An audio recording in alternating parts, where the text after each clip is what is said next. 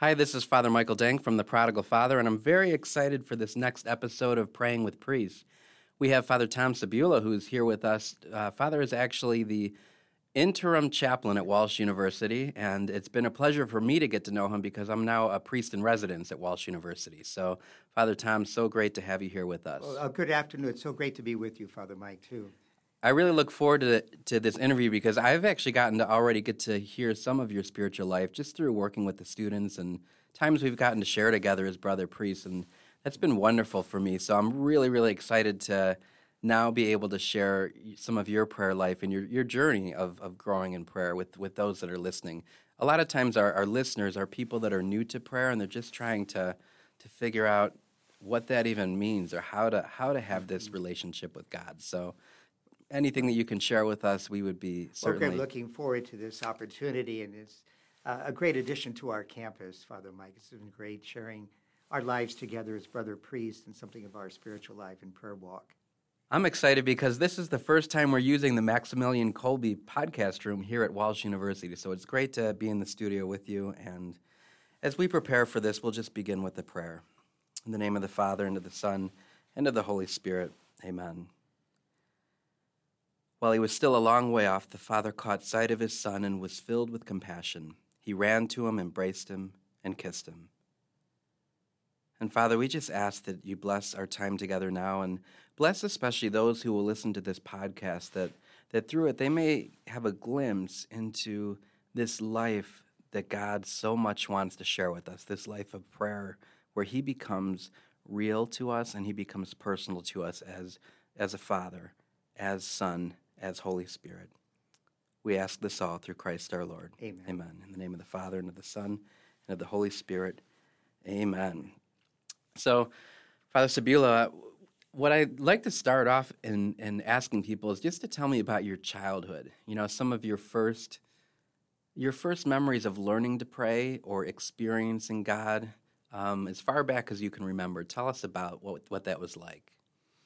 Well, I grew up, Father Mike, in the pre-Vatican II church, and so my experiences for many, many years, my formative years, were colored by those experiences. And I must say, I think about a time when I was, I think, around 5 years old, and I had a lot of problems with hearing and earaches, and wound up in the hospital. And when I came back, one memory of prayer was a visit by Father Orlando Rich, past assistant associate at St. Anthony's in Canton.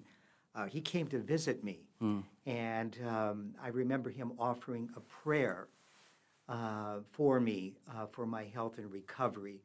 And in those days, when you had a priest visit, that was really something. It was like God visiting you.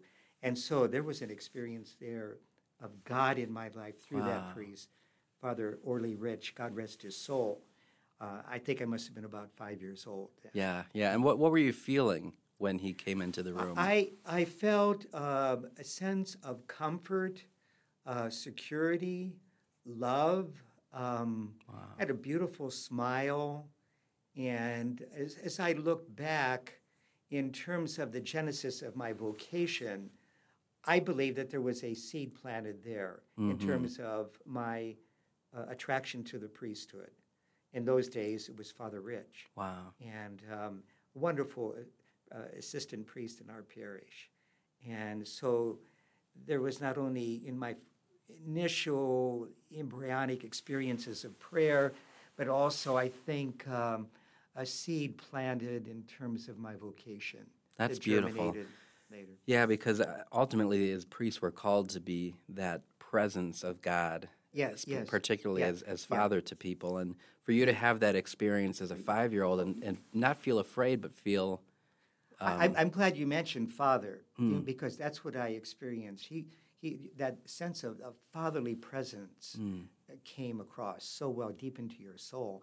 And in fact, I remember when he left, people were just sobbing to lose Father Rich because he was our father. He had such a warm heart and compassion for all of us. And certainly that's something that I treasure about the priesthood, and everything that I do with the Prodigal Father is really about showing people to God the Father's Yeah. love. So for you to have that experience Yeah. incarnationally, Yes. sacramentally through Yeah. a priest Yeah. at 5 years old, Yeah, 5 years old. it's so Yes. beautiful. Mhm. Yeah, it really was.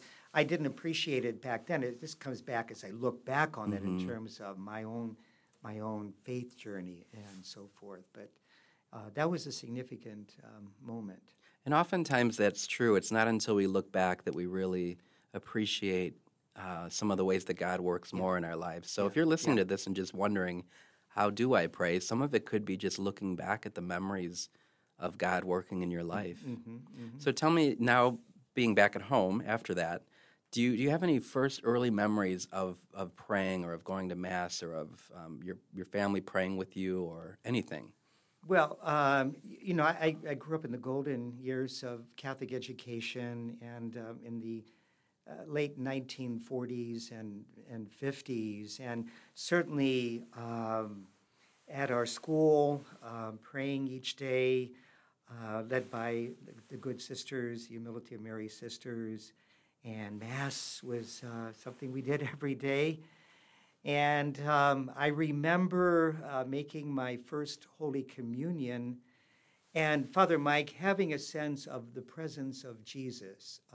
I remember the good sister making an effort at helping us realize that it is Jesus whom we are receiving. And in my childhood imagination, I thought when I would be making my first Holy Communion, Jesus would somehow appear, and I would see him. Jesus is coming. He's going to be the guest of your soul, And that didn't happen. That didn't happen as I received our Lord. But I do remember having a commitment of faith. Lord, I don't see you, but I believe that you are here present within me, that I have received you.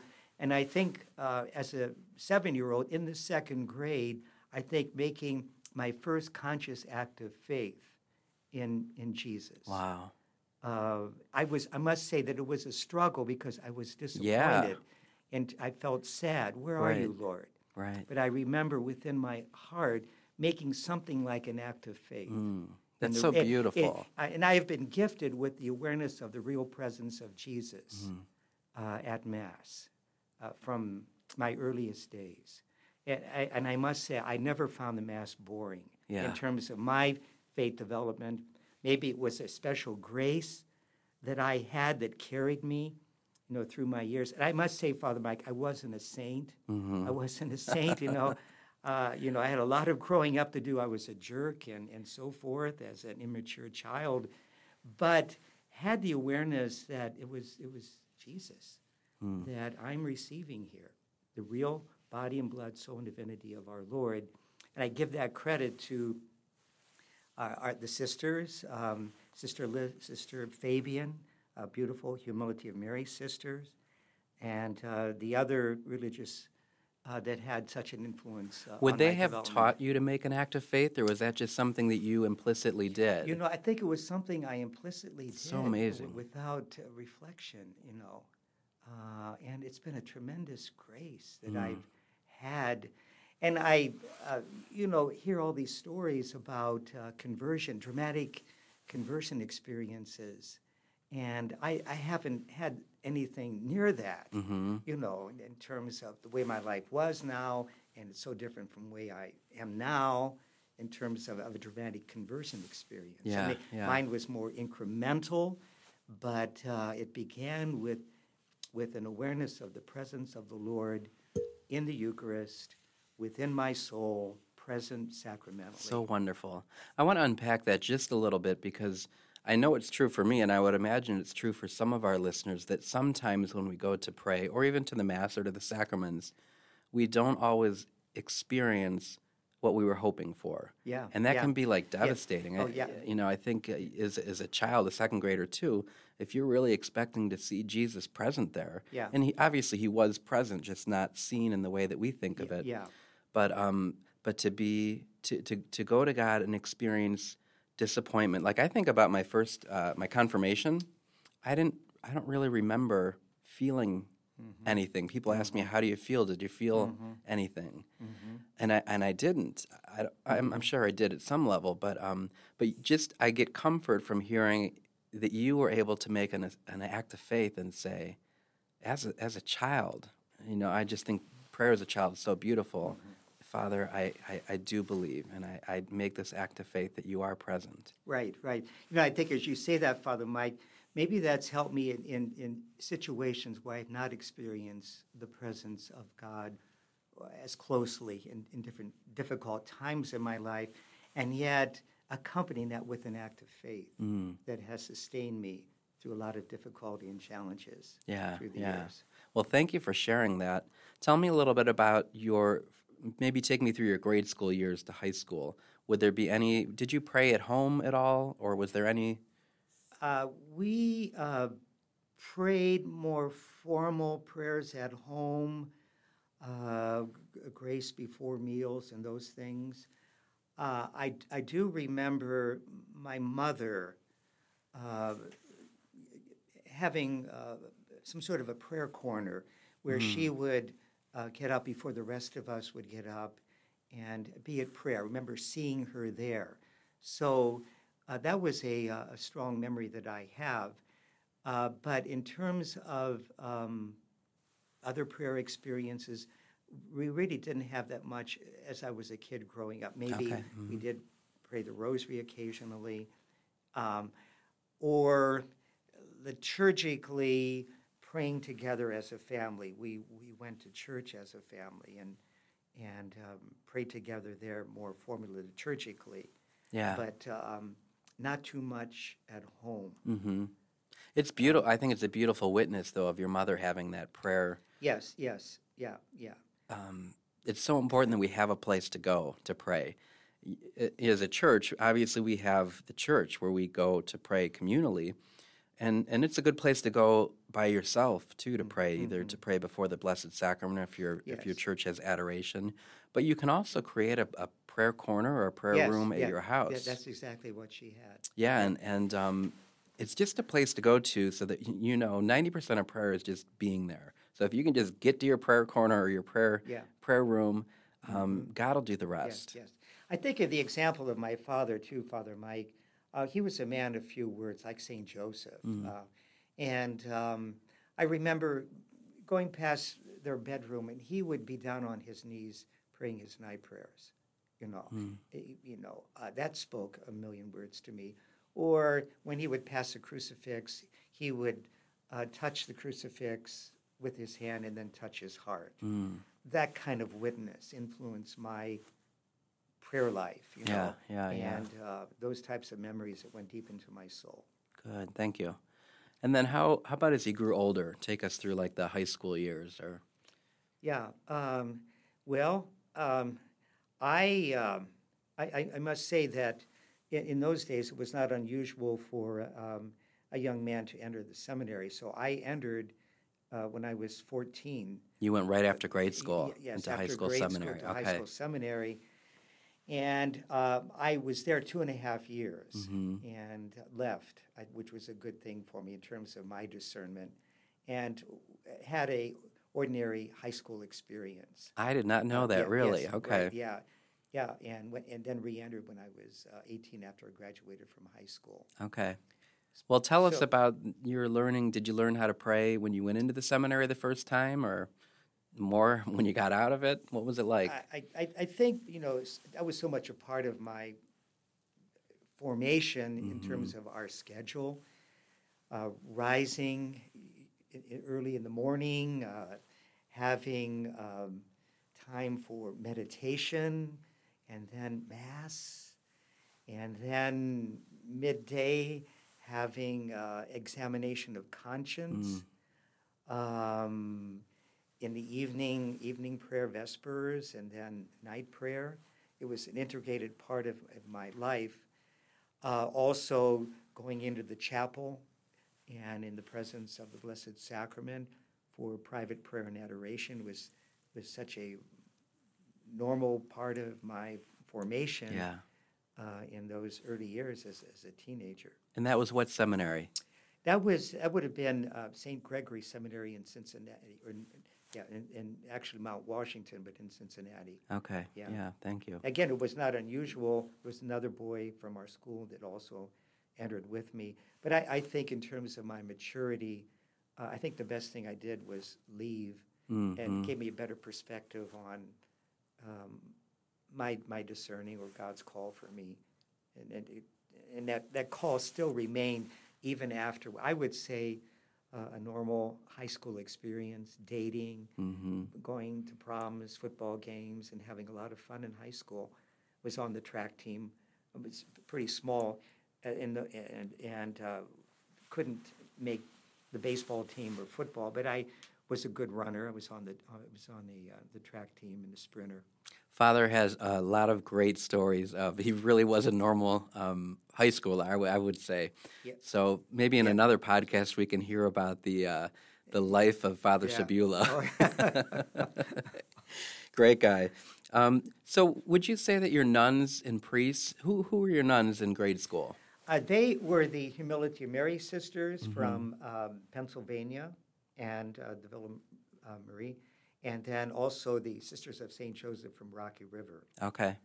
And then I was in high school. These would have been the DeSalle brothers. Oh, so you went to Catholic high school? Yeah, I went to Catholic high school. Okay. Yeah, in Central Catholic High School in Canton, Ohio. In those days was co-institutional. The brothers taught the boys on one side, and the blue nuns, the girls, on the other side. Yeah. And, so you were just living and breathing the faith. I was, yeah, and again, I don't want to canonize myself because I did a lot of things I'm not too proud of, and thank God for His mercy. But I must say, these brothers had a strong influence on me in terms of their masculinity, but their deep faith and convictions. And I remember especially Brother Declan Joseph that had a lot of influence on me as I went to him for some spiritual direction and oversight. Had a lot of good insight. And again, I think Father Mike, in terms of his presence to me, it was a fatherly presence. I saw within him a gentle heart, but a man. Yeah. A real man that to me had an influence in terms of my own masculine development, what it means to be a man, and a man of faith. You can be both. Yeah, You're not right. exclusive. Yeah. So they had a strong influence on me.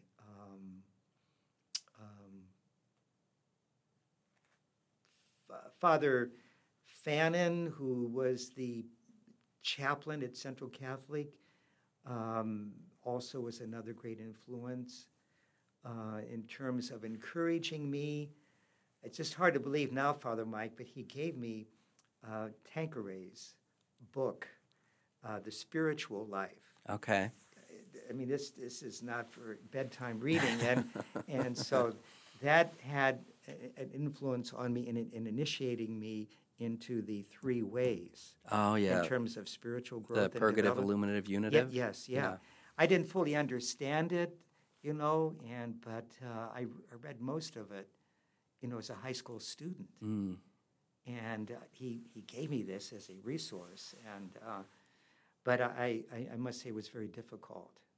But it introduced me to a deeper spiritual awareness and phases and understanding of what this is in terms of the three ways and how they interact and connect and flow in and out, Yeah, and if you're interested more, I'll put a link in there of the three ways as well as the book that Father Cebula is talking about. Tanqueray was a big, popular work. It's a huge tome. It's like 800 pages, But it was very popular in those days. Father Adolphe Tanqueray and many of the seminarians, people that were looking for spiritual growth and searching. That was a popular book in those days. So then take us through that transition. Did you go to seminary then at college, or? Yes, I re-entered after high school. Okay. And how did you feel? How did God communicate or yeah, invite you again to? I was searching, and I, through my senior year in high school, and had some contacts with Father Fannin in terms of my need for some personal counseling and issues that I was dealing with, not necessarily associated with the priesthood. But I remember hearing over the PA system that if there's any boys that are interested in pursuing the priesthood or would like to discuss it more, Father Fannin would be available at such and such a time after school. Nice. So I responded, to that invitation. So you got a call literally over the PA system. Yes. Yeah, I kind of wondered, what if I didn't hear that call? Yeah. Because I was searching, I didn't know what my life would be, but I distinctly remember hearing over the PA system this invitation. That's Talk wonderful. About, Lord, speak, Lord, Yeah. And then to have a priest walk with you. Yes. In that discernment. Oh, that was so helpful, Father Mike. Yes, it was. Again, that fatherly presence. In fact, Monsignor or Father Fannin in those days had his own apartment in the school itself. So you would walk past his apartment every day, and the door was mostly open. Yeah.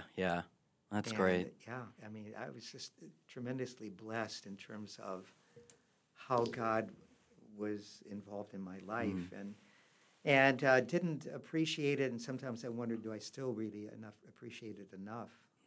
How blessed I have been through my years here in this world of ours. So if you're listening to this podcast now and you've ever thought about priesthood, maybe right now this is God speaking to you. Yes.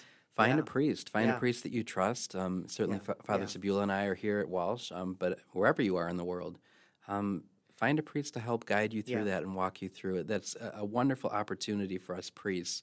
We love the opportunity to help kind of give back to the gift that we've been given of priesthood. Yeah, that's so good. In fact, my coming to Walsh, one of the incentives that I had in coming here was my experience with the brothers, because it was so good and positive. And then the opportunity to pay back in some way of coming to Walsh University. I know it's served by a different congregation of brothers than the ones that taught me, but there was that sense I could in some way pay back. Oh, that's beautiful. In terms of what I could offer the university or these brothers here as a priest. Yeah. So talk about going back to the seminary now. You're a little bit more mature, maybe. What was it like? How did your prayer life develop while you were in the major seminary? I think one impact of that was the retreat. That was a regular part of our formation. Where and also the silence. It was pretty strict silence, And I'm thinking even, gosh, I don't think we ate even at meals, in those days.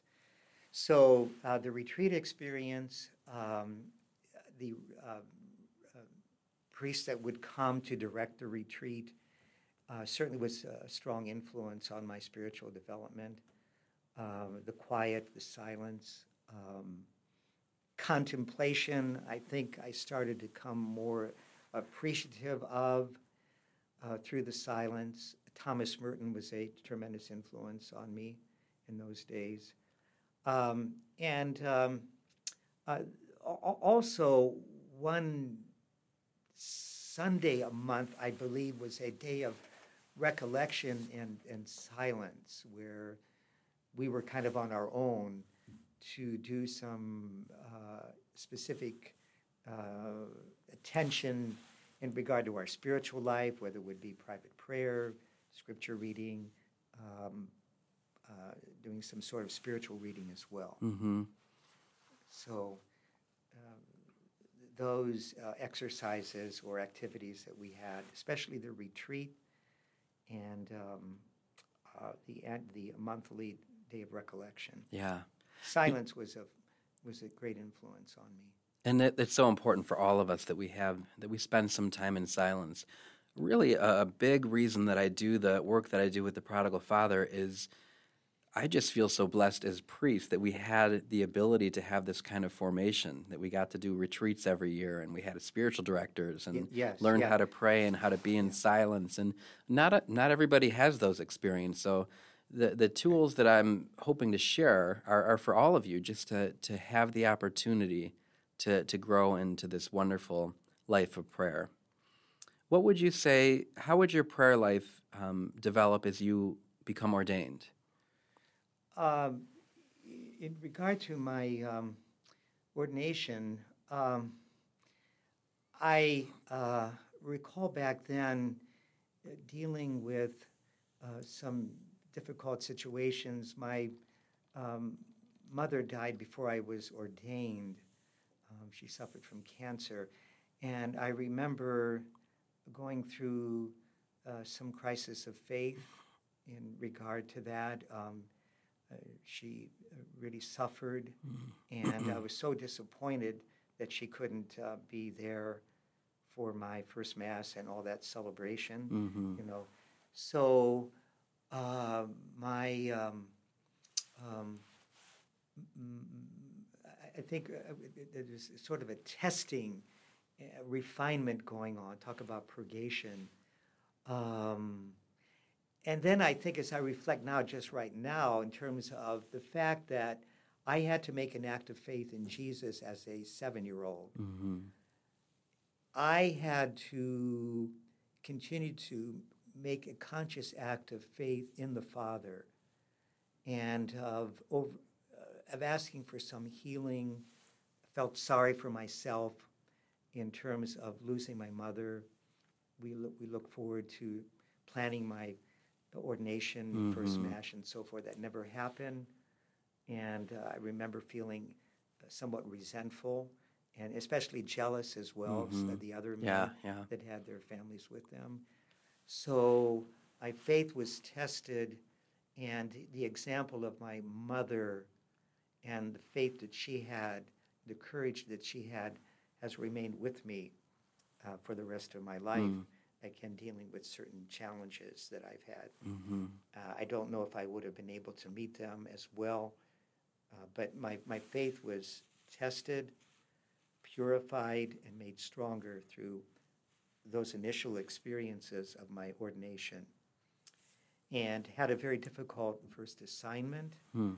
Um, the pastor had difficulties of his own with Vatican II and was very negative in the there was a negative environment in the rectory itself. Yeah, yeah.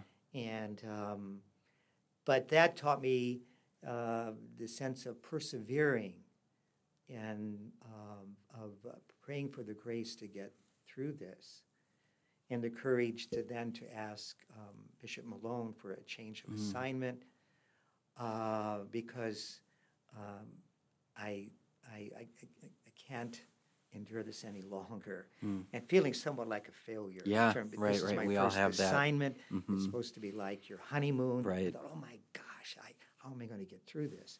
Well, prayer got me through it, praying for perseverance and endurance.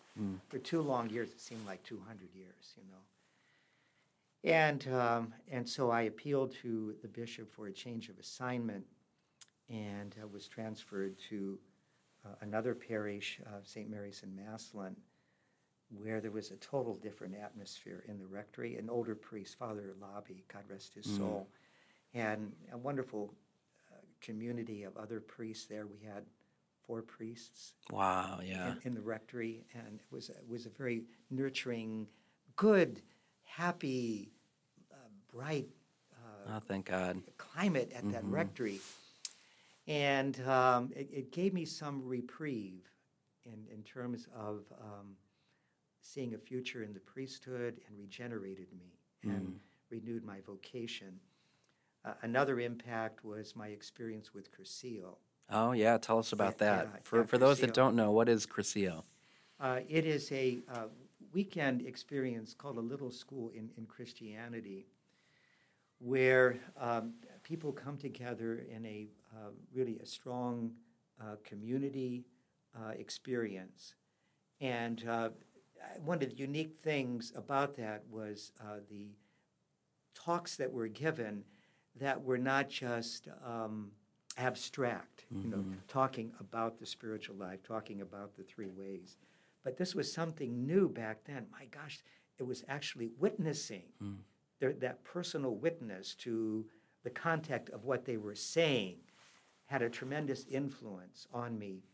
And the experience of the Lord in community I had never experienced before within the Christian community itself.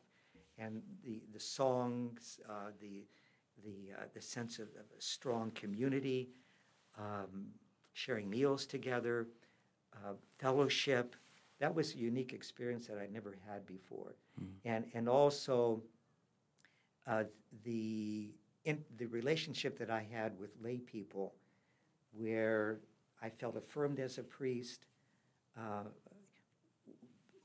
feeling wanted there, and having something to offer in terms of my understanding of the spiritual life, but tempered by all these personal witnesses that I think helped me to become more integrated in my own spirituality rather than simply notional thinking about, how are these realities affecting me in terms of the actual witnessing, experiencing them in my real life. Yeah.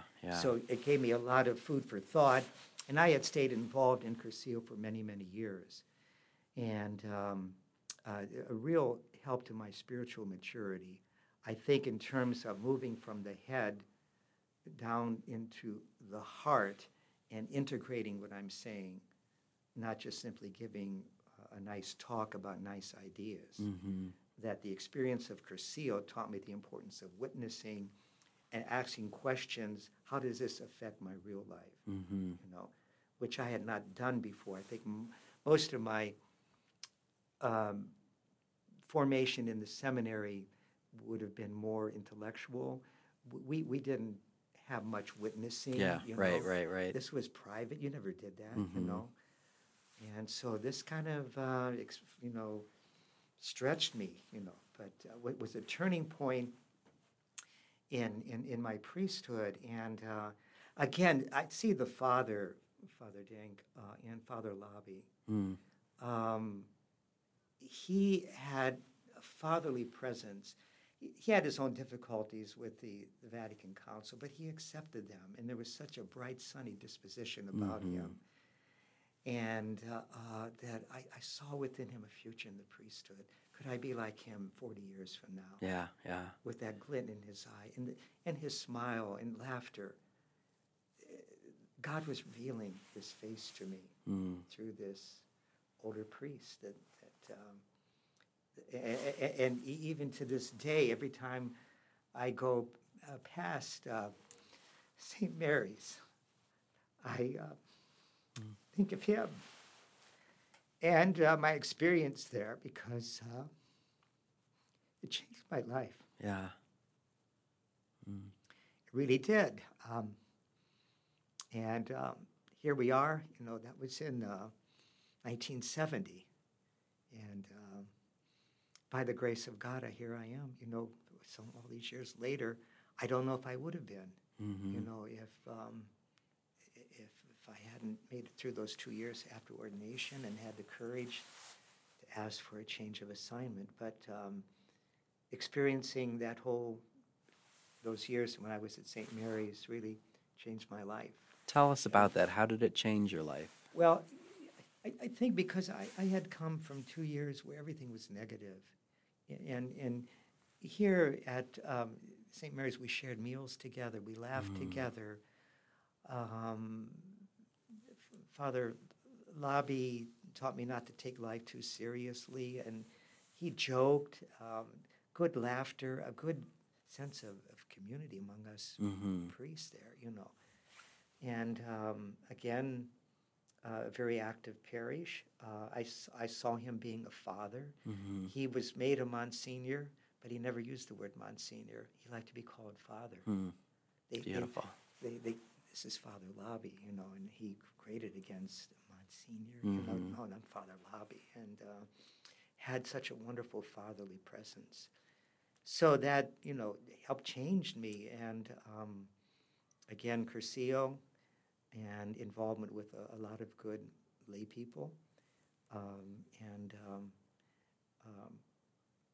I think the experience of Jesus in community, I had a great awareness sacramentally as far as Holy Communion and adoration, but being open to the presence of Christ within a community, Cursillo and otherwise, was what was open to me, this new vista of experiencing Christ in one another. Yeah, yeah. And that's so important for us as priests, that the people, I myself have just been blessed to know and be loved by the people of God. Yeah, yes. That there's a reciprocity there. You love them and you give yourself to them as Father, but also find that love and support. And actually, oftentimes we're edified by them, by their prayer life or by their faithfulness through difficult times. Yeah, that's what the impact that Cursillo had on me, is these men and women shared their stories. Yeah. If you've never made a retreat before, or Cursillo or Christ Renews Parish or a search, or a tech, I just invite you. There really are. They are wonderful ways to experience love through the body of Christ, through the church, as Father Cebula was explaining. As an example, the impact of Cursillo, I wore the cross that we're given, the Cursillo cross. And I had worn it continuously from 1972 to this year, and I lost it. Oh, no. I lost it. I lost this crucifix. St. Anthony, help us. Yes, and I looked everywhere, and so begrudgingly I ordered another one. You can get them. And so that's what I have on. So you've worn that the whole time? Yes, I have, since 1972. Wow, that's amazing. Because of the impact that Cursillo had on me. And thank God, it reminds me every day the grace of God. Yeah, so just know, too, as a person, in the spiritual life, we talk a little bit about via negativa and via positiva.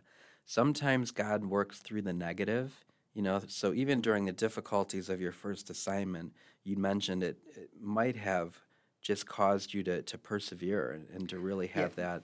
Yes, right. And I don't think I would have had the strength to endure whatever else I had to endure if I hadn't been formed via negativa through my very difficult experience. Yeah. That really strengthened me. I didn't know it at the time. This was awful. Right. And but I can really positive. I mean, I can say that for sure. I was a stronger man through that adversity than I think if I had had a honeymoon experience. Early on, I don't think I would have been as strong to endure everything what I had to face. Yeah, some real challenges. And I think that's true for all of us in life, whether you're a student going through a difficult time, or maybe you just got married and it's not the honeymoon that you had hoped for. That doesn't mean mean there won't be good, down the line. For all of us, sometimes we just have to go through those via negativa experiences, and there will be the positiva. There will be the positive, life-giving of I think in experiences. terms of what we talked about, with discerning spirits, with these young men discerning priesthood, desolation and consolation. I didn't know it at the time, but I think, when you're in desolation, don't give up your spiritual practices, even though I was tempted to, in this desert, But I did persevere in prayer, celebrating the sacraments, trying to be faithful to my commitment to priesthood and relationships and so forth. Yeah, one of St. Ignatius's rules is when we're experiencing desolation, not only to not give up, but to almost like recommit yourself and maybe even do a little bit more. So if you make a holy hour and you're tempted to get out of it early, just make a holy hour in a minute, just to like kind of put the enemy in his place. And Father Cebula was doing that implicitly, without maybe even knowing. Oh, no, I didn't know. I wasn't sophisticated like this. Yeah, so what I went through. It's just great to see how the Holy Spirit does work in that. Yeah. After that, what was it like to transition now into this time of retirement in terms of your prayer life? Yes. Father Mike, I think as I reflect back on that, my my assignments throughout the years of my priesthood were easy in the sense of discerning God's call or will for me, because they were in response to the bishop and the diocese. I you see the will of God in the bishop, in terms of, Father, we'd like you to take this assignment, and all those changes that took place. However, as I approached retirement, that wasn't true. I felt that I had been at this parish, St. Barbara's in Mass, for 20 years, and had reached the age of 71, and I felt that I had done all that I could, was becoming somewhat burned out, I guess, after a lot of major building projects and fundraising, and so I felt it was time to move on, but it was so difficult in terms of, is this what God wants? So I had to go through a lot of soul searching at the age of 71, and I guess I was anticipating becoming a senior associate in a parish setting. For different reasons, that didn't work out, and then this opportunity opened up here at Walsh University to help serve as a interim or helper to the chaplain, and I accepted it, and my first months here felt like I was in some sort of limbo or twilight zone, in the sense of, oh my God, what have I done?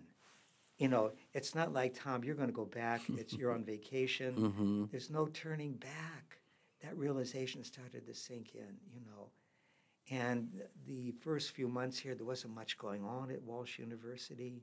What did I get myself into? I felt like a bouncing ball, losing my identity in the sense of my wife, St. Barbara. Right. And so there was a whole crisis of identity, and did I make the right decision? What am I to do here, especially the first 3 or 4 months.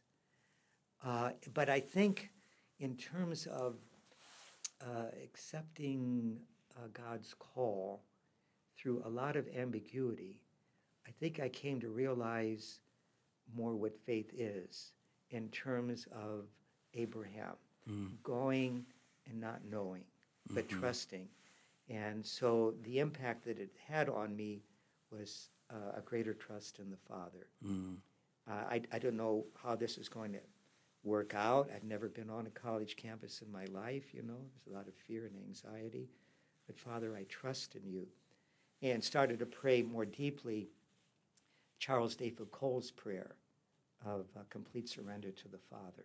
Yeah, which is a beautiful. And so the impact that this change has had here in my retirement is working through the ambiguity and realizing truly what faith is in terms of what I was experiencing through the ambiguity of my own life, but yet trusting, as Abraham did, in God. Yeah. And gradually then this has evolved, and I got through this and feeling more comfortable and seeing more defined role that I have here. But I think it helped me to realize what faith is in terms of my own personal experience. I know when I reflected on my first communion, it was more, I believe that Jesus is present here, but here in these later years, it's affecting me more personally in terms of my life and future, that I came to realize we walk by faith. Yeah. Father, I trust in you, and he has provided a path for me. Beautiful. So, well, this growing in prayer life, it never stops, right? No, it doesn't. No, yeah. What advice would you give to our listeners as we come to a conclusion of Yeah. our time together? Say that they're going through a difficult time, or they want to grow in prayer, or they're just they're struggling. What advice would you give them? I think to um, try to avail themselves of a competent um, uh, director or a person that is more wise in the spiritual life, because that's had been my experience to help guide me through these difficulties, and the importance of faith and of not giving in to um, your uh, your feelings of abandonment. That I personally say, Father, I trust in you, and God will lead you through that darkness. So I think, if certainly, I know that's not always possible, but to consult someone that knows what they're saying and is competent and wise, an older person that has gone through these experiences, they have some sort of a guide or a mentor is so important. And St. Teresa of Avila would say that, to seek and she terms it that, a wise spiritual guide. yeah, So it yeah. doesn't necessarily have to be a priest or a spiritual No, director, no. but somebody that is wise in the spiritual life. Right. Yeah. I just had some wonderful priests in my life and brothers. So, and in addition to my parents, but and the importance of faith. We walk by faith and not by sight. Persevering in prayer. Amen. Well, what I'd like to do is actually have you close with prayer, and if you'd like, I have the Charles de Foucauld prayer. So maybe if you could say this prayer and then give us your blessing.